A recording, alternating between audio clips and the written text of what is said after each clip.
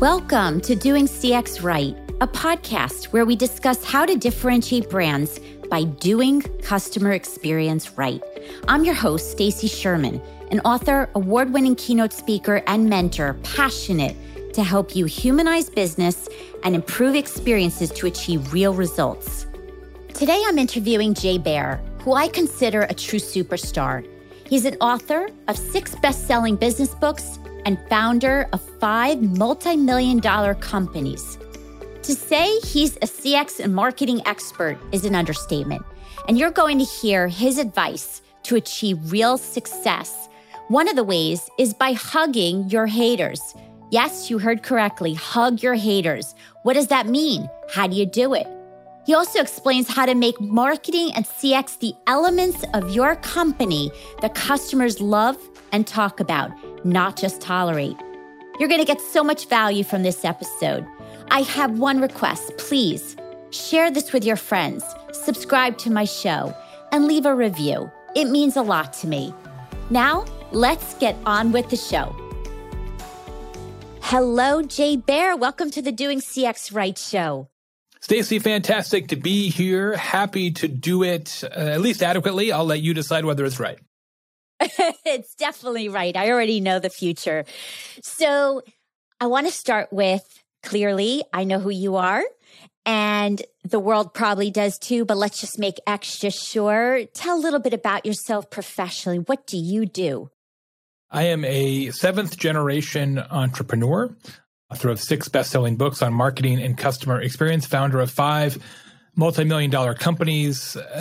Presently, I'm the founder of Convince and Convert, which is a global consulting firm that helps many of the world's most iconic brands master the convergence of marketing and CX. I'm in the Professional Speaking Hall of Fame and the Word of Mouth Marketing Hall of Fame. And I'm the host of a podcast called Social Pros, which is about enterprise social media marketing. And we are fast approaching our 500th episode. So it's pretty exciting. Very impressive. Now, with all that you said, why? Why this passion around marketing, CX, and everything you're doing? I don't actually know why. I have always wanted to communicate and to teach. My parents were both teachers, and so that need to sort of be a consultant and a speaker and an author and a podcaster and tell people what they could do better, I think is sort of at the molecular level for me a little bit. I didn't start in marketing. I started in politics. I was a political campaign consultant. I have a degree in political science and started off as a campaign consultant. And so my job was to get people elected to things. And then I realized I don't really like that so much.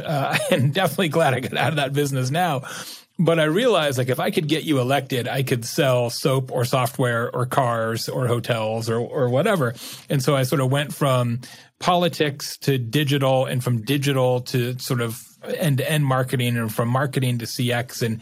And so it probably feels weird, but to me, it's been a natural progression over 30 years. Wow.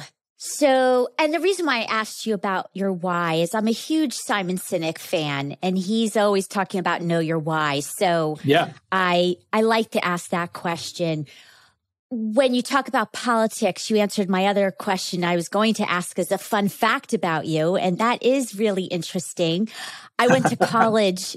I went to college in DC and spent a lot of time, learned about everything in DC, more than I learned in the classroom. And it's very interesting because at that time, I went to college for marketing, but learned a lot in being in DC. And so you bring me back some memories. Yes, it was much different, I think, then than it is now. It's a tough, always been a tough business, politics, and certainly tricky these days for sure. One question before we get into some of the meat of your books that I admire.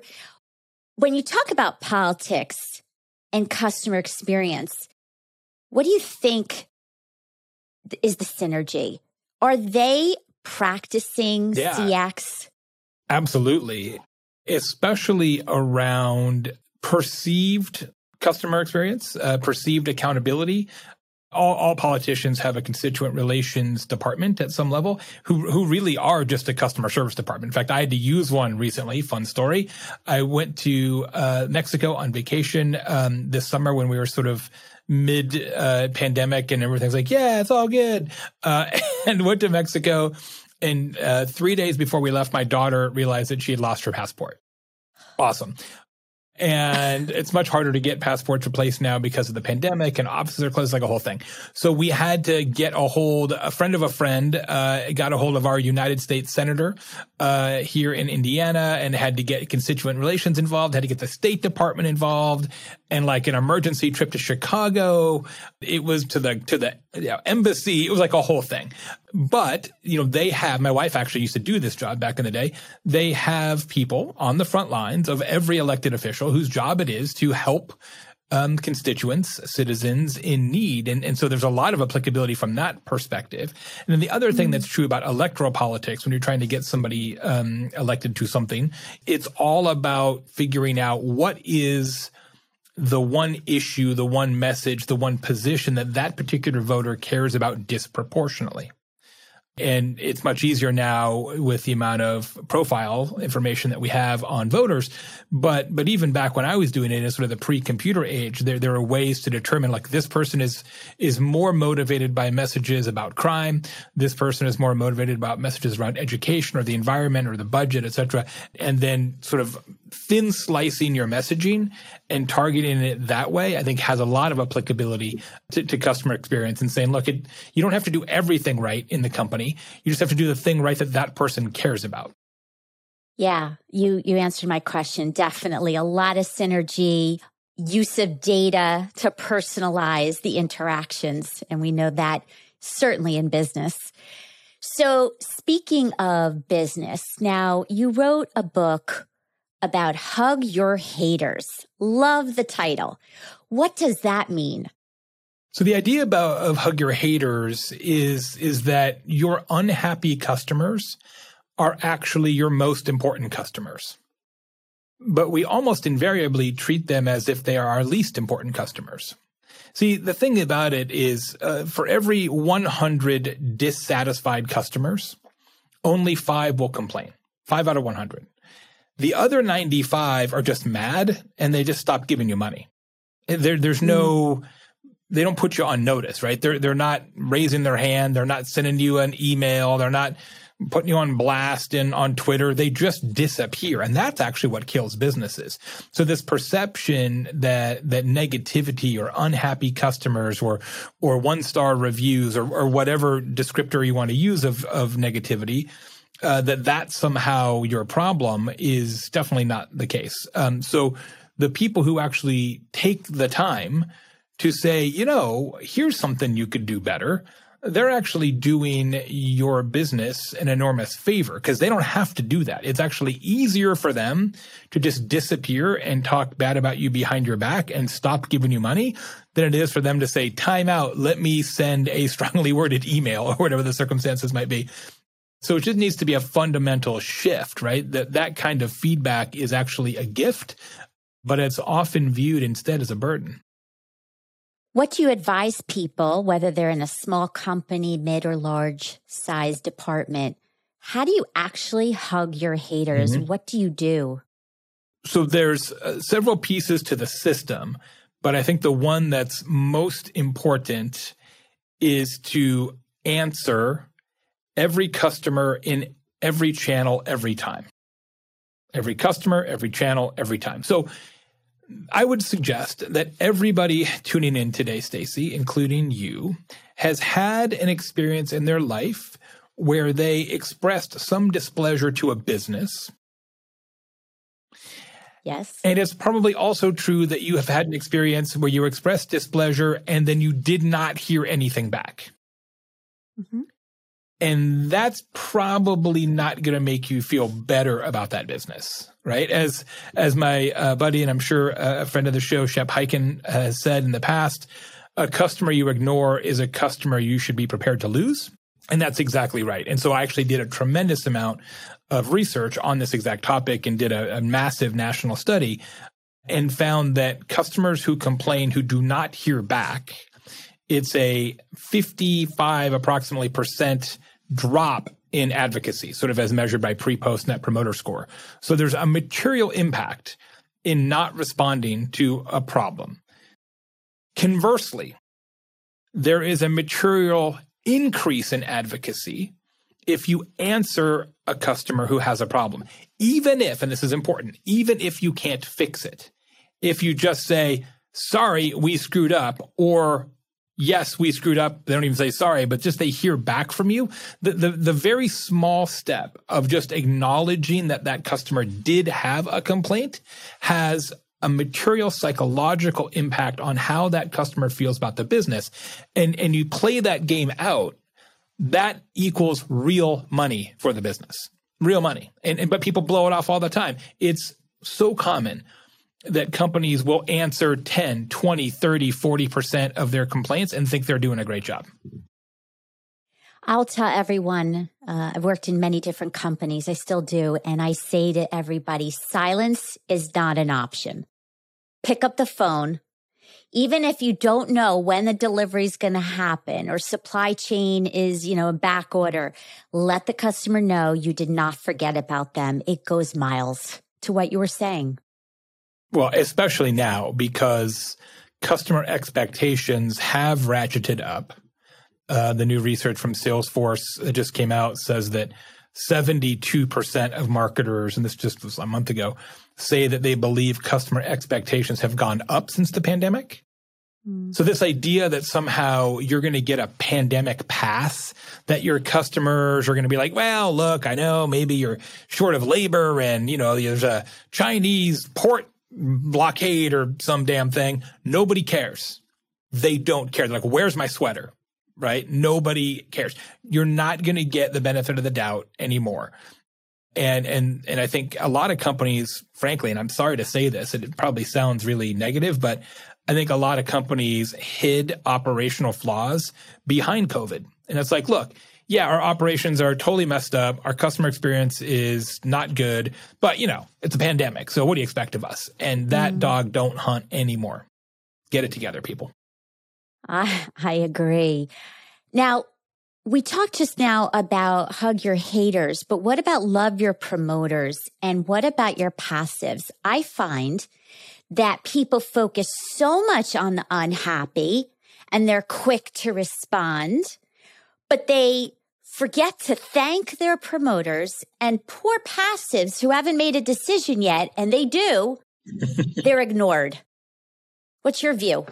Yeah. For sure on your fans, I wrote a whole book about it called Talk Triggers, all about the power of word of mouth, and that the best way to grow any business is for your customers to grow it for you. And that has been true since the first caveman sold an arrowhead to another caveman, and it's still true today, that word of mouth is also by far, even more so than CX and customer service, word of mouth is still the least appreciated concept in all of business, which is remarkable, but it is. The passives are tricky for this reason. I completely agree with the premise. In operations, though, the passives are hard because they don't give you any signal. And so much of our customer interactions now are digital. And I've been in digital literally since domain names were free. True story. I once sold the domain name Budweiser.com to Anheuser-Busch for 50 cases of beer. Now, this was 1993, so the value of websites was not very much in 1993, but that actually happened.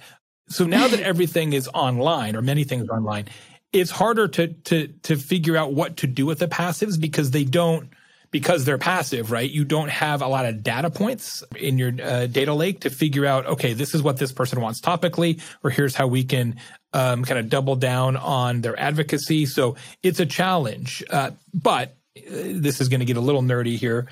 With the deprecation of third-party cookies and our future inability to use big data aggregators like Facebook and Google, et cetera, as a way to learn more of our customers, we're going to have to do it ourselves, right? We're going to have to use first-party data to build customer profiles. That's the opportunity to learn more about the passives and activate them, right? Is to say, hey, we'd like to know, which do you prefer, red or orange?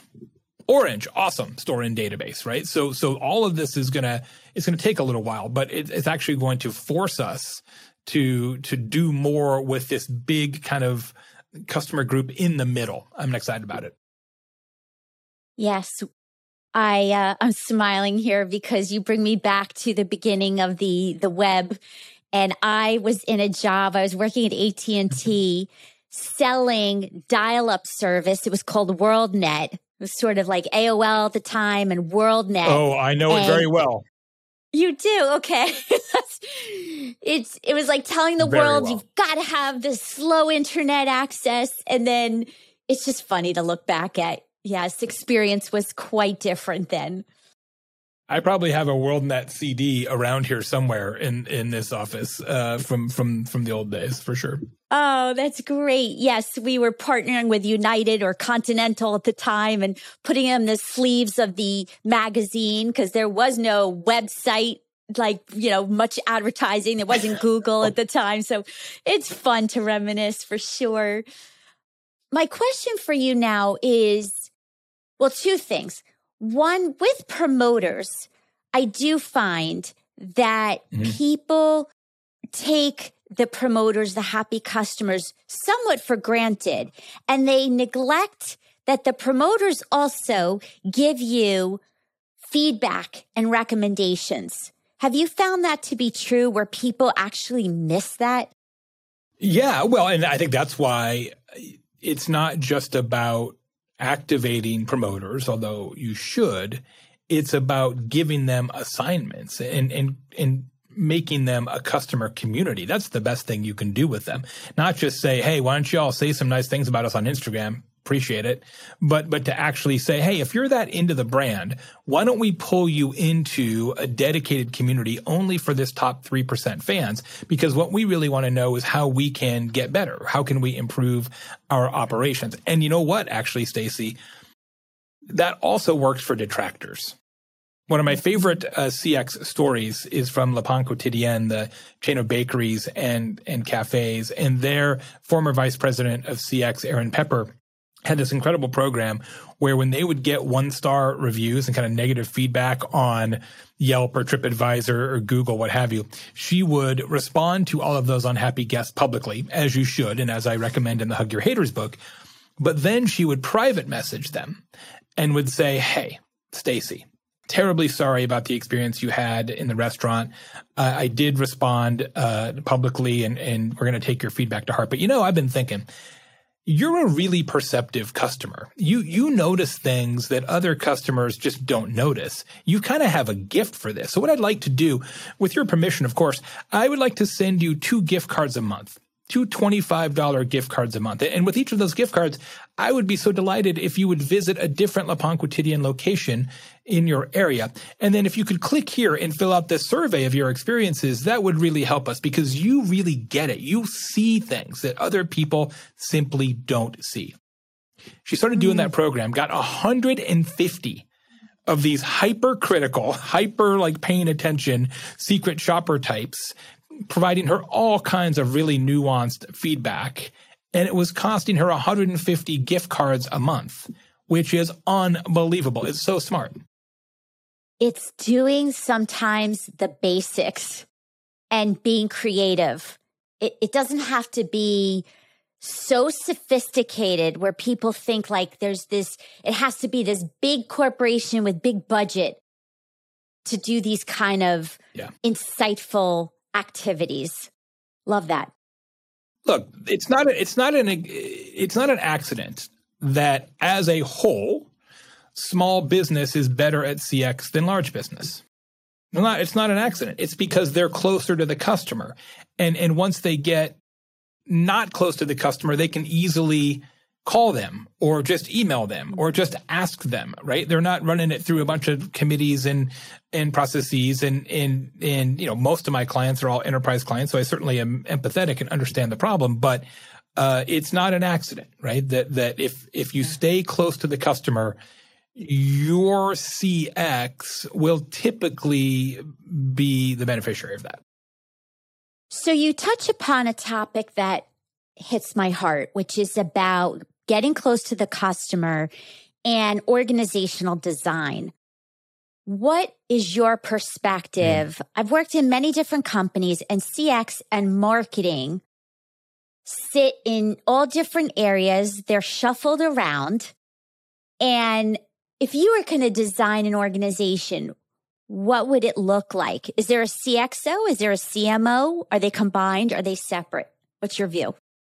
Well, I think it's almost settled as dogma now. The new Salesforce Data Marketing Report, which is 8,200 global marketers. That's a big data set. 80% of them, 80% of them say that marketing runs CX in their company. That's huge. So I almost feel like whether we like it or not like it, I almost feel like the die is cast there. Now, I do feel it's a little weird for marketing to own CX based on how marketers typically think and how marketers are typically rewarded, which is for customer acquisition. If marketing is going to own CX, and that appears to be the track that the train is on, then we're going to have to fundamentally change how we report marketing, right? The KPIs that we use, and how marketers, including CMOs, are rewarded and bonused. Because right now, the math of marketing and the math of CX are largely in opposition, not in alignment. And that's going to have to get fixed. What I think should happen, Stacey, but will never happen, is that CX should run marketing, not marketing running CX. But that's not going to happen, unfortunately. Well, I don't agree that it's never going to happen, because look at McDonald's just hired their CXO and marketing is into CX. And you have Walmart. Yes. And I've seen a bunch of companies lately. So I think... Yeah, I'm not saying it can't happen. I'm just saying on the whole, I think it's unlikely. Yes. I think we don't know. I think the jury's still out. The trends are, they might be leaning one way. And again, I'm a marketer. I fell into CX more recent years. So jury's out. But I agree, no matter what, they have to blend, and the KPIs, the results and objectives need to blend. And the skill sets around journey mapping and the data and the voice of customer activities versus running social media campaigns and branding, that all has to come together in some way, no matter where they sit. Completely agree. I think it's actually really exciting, this idea of marketing and CX convergence. The next 3 to 5 years is going to be amazing in that regard. We're going to look back at, say, 2015 and say, like, how did we think that would work? Right, with marketing and CX being totally separate, and separate budgets and separate leaders and separate reports. We're going to look back and laugh at how stupid we were. I agree. And I'll say where I work now for a global company, we have brought marketing and CX into the same department, and I love it. I think it's very smart. So yes, the trend is happening. Back to now, not org structure, but employee experience and leadership. Mm-hmm. So if you're going to train your people to hug your haters, how do you actually lead? How do you drive that employee engagement? What are some of the tips you give to others? Well, first of all, CX always is preceded by EX. You literally cannot be great at customer experience unless you are first great at employee experience. I did a huge research project on this once and actually looked at kind of customer experience indices versus best places to work indices. And the correlation of the two is staggering. So if your employees love to work there, the chances are that they're going to deliver a better experience to the customers. And that's because they love working there, right? So we spend a lot of time, money, and effort on CX design, which is great. It benefits me. It benefits you. We don't spend enough money on EX design, We really don't. And we need to fix that. First of all, is make your employment circumstances really desirable. That's the first one. The second one is just making sure that when you talk about a hug your haters approach, that's almost never the peak efficiency, right? Answering every unhappy customer and spending time with unhappy customers to make sure they at least get back to neutral as opposed to raving mad, et cetera, maybe giving an unhappy customer something extra to placate them.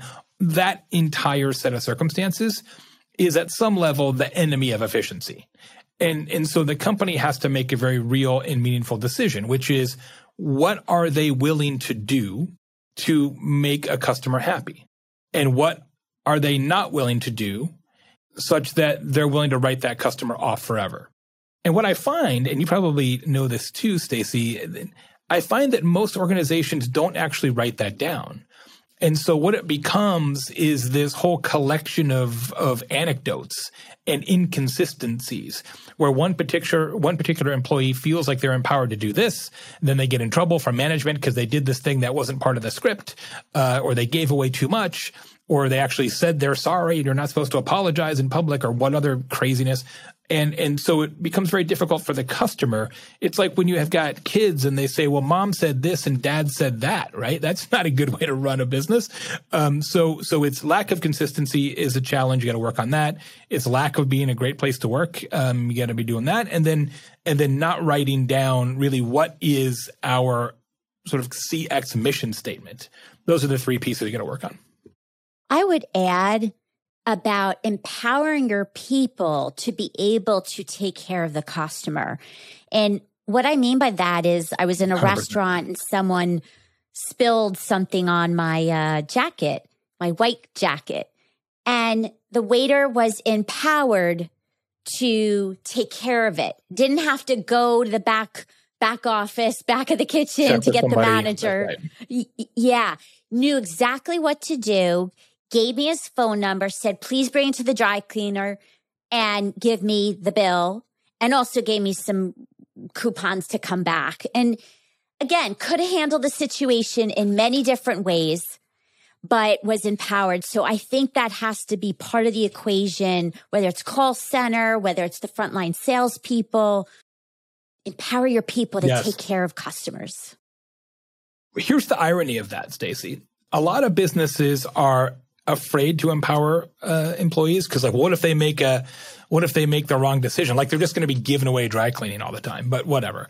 To me, that's a symbol that you just don't trust your team. But that being the case, not having to go check with a manager and tying up that person's time actually saves the organization money. So this idea that empowering employees is inefficient, the opposite is true. When you don't empower the employees, every little thing takes 3 layers of management to investigate, and all of that is a cost to the organization. That's the part that nobody ever calculates, right? They think, well, what's the cost of the employee giving something away? What they don't talk about is what's the cost of us sitting around figuring out what we should give away, if anything. Yes, we could probably go into many examples of this, but that's another show, another day. We're coming down to the last 2 questions. So one is personal and one is more of a professional advice.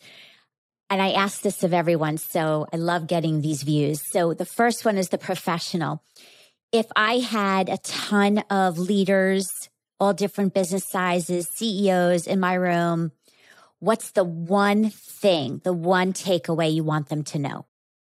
And I'm fortunate that I do that, 100 times a year. And I would typically say the same thing, which is retaining your current customers and turning them into volunteer marketers is a much more important course of action than getting new customers. Retention and word of mouth are far better opportunities than new customer acquisition. But yet, what do we actually spend time on? Sales and marketing, sales and marketing, sales and marketing. Yes, I love that. Now, the personal question. Are you ready? No, but that's okay. So if you could go back in time to your 20-year-old self, what you know now that you didn't know then, what would you tell younger Jay? Probably to be patient. I've made a lot of decisions in my career because I was thinking 6 months out or at the moment. And then I realized ultimately, if I just would have waited a little longer, there would have been a different outcome. I remember quitting a job once that I actually liked because my boss got promoted and the new person who replaced my boss was an idiot, like just a bad manager, a bad leader, not very smart. And I just didn't have any respect for that person. And so I quit the job as a result. And 30 days later, that person got fired. And I was like, I wasn't much older than 20 when that happened. And I think, you know what? Now I would have said, look, this guy clearly is going to get fired. He does, somebody's going to figure it out and then things will be fine. But I didn't know enough then, to make that kind of decision. Great advice. Great reminders for all of us. So now a bragging moment. People are definitely going to want to find you. I'll add this in the show notes. Where can they find your books, learn more about you? Thanks so much. The book's available all the places and ways that books can be procured in the modern age. If you go to talktriggers.com, that's the most recent book. Lots of free information there, discussion guides, infographics, videos. Talktriggers.com. Hug Your Haters, also available in all the different formats. Best place to reach me is on my website, jbaer.com, BAER. And I've got a newsletter that I send out every 2 weeks called The Baer Facts, and it's marketing and CX stories, statistics you should know, tequila reviews, because that's my actual passion. Tequila review in every issue. We've got life hacks, all kinds of fun stuff. Just go to thebaerfacts.com and subscribe. Excellent. Well, you are awesome, Jay, and I appreciate the gift of you on my show, and to be continued. Thanks so much. It was a blast. Thank you so much for joining today. I hope you will apply the lessons shared, and also requesting if you would leave a review on Apple would mean a lot. Head over to doingcxright.com to learn more ways to connect with me and improve your CX. Until next time, I'm Stacy Sherman, Doing CX Right.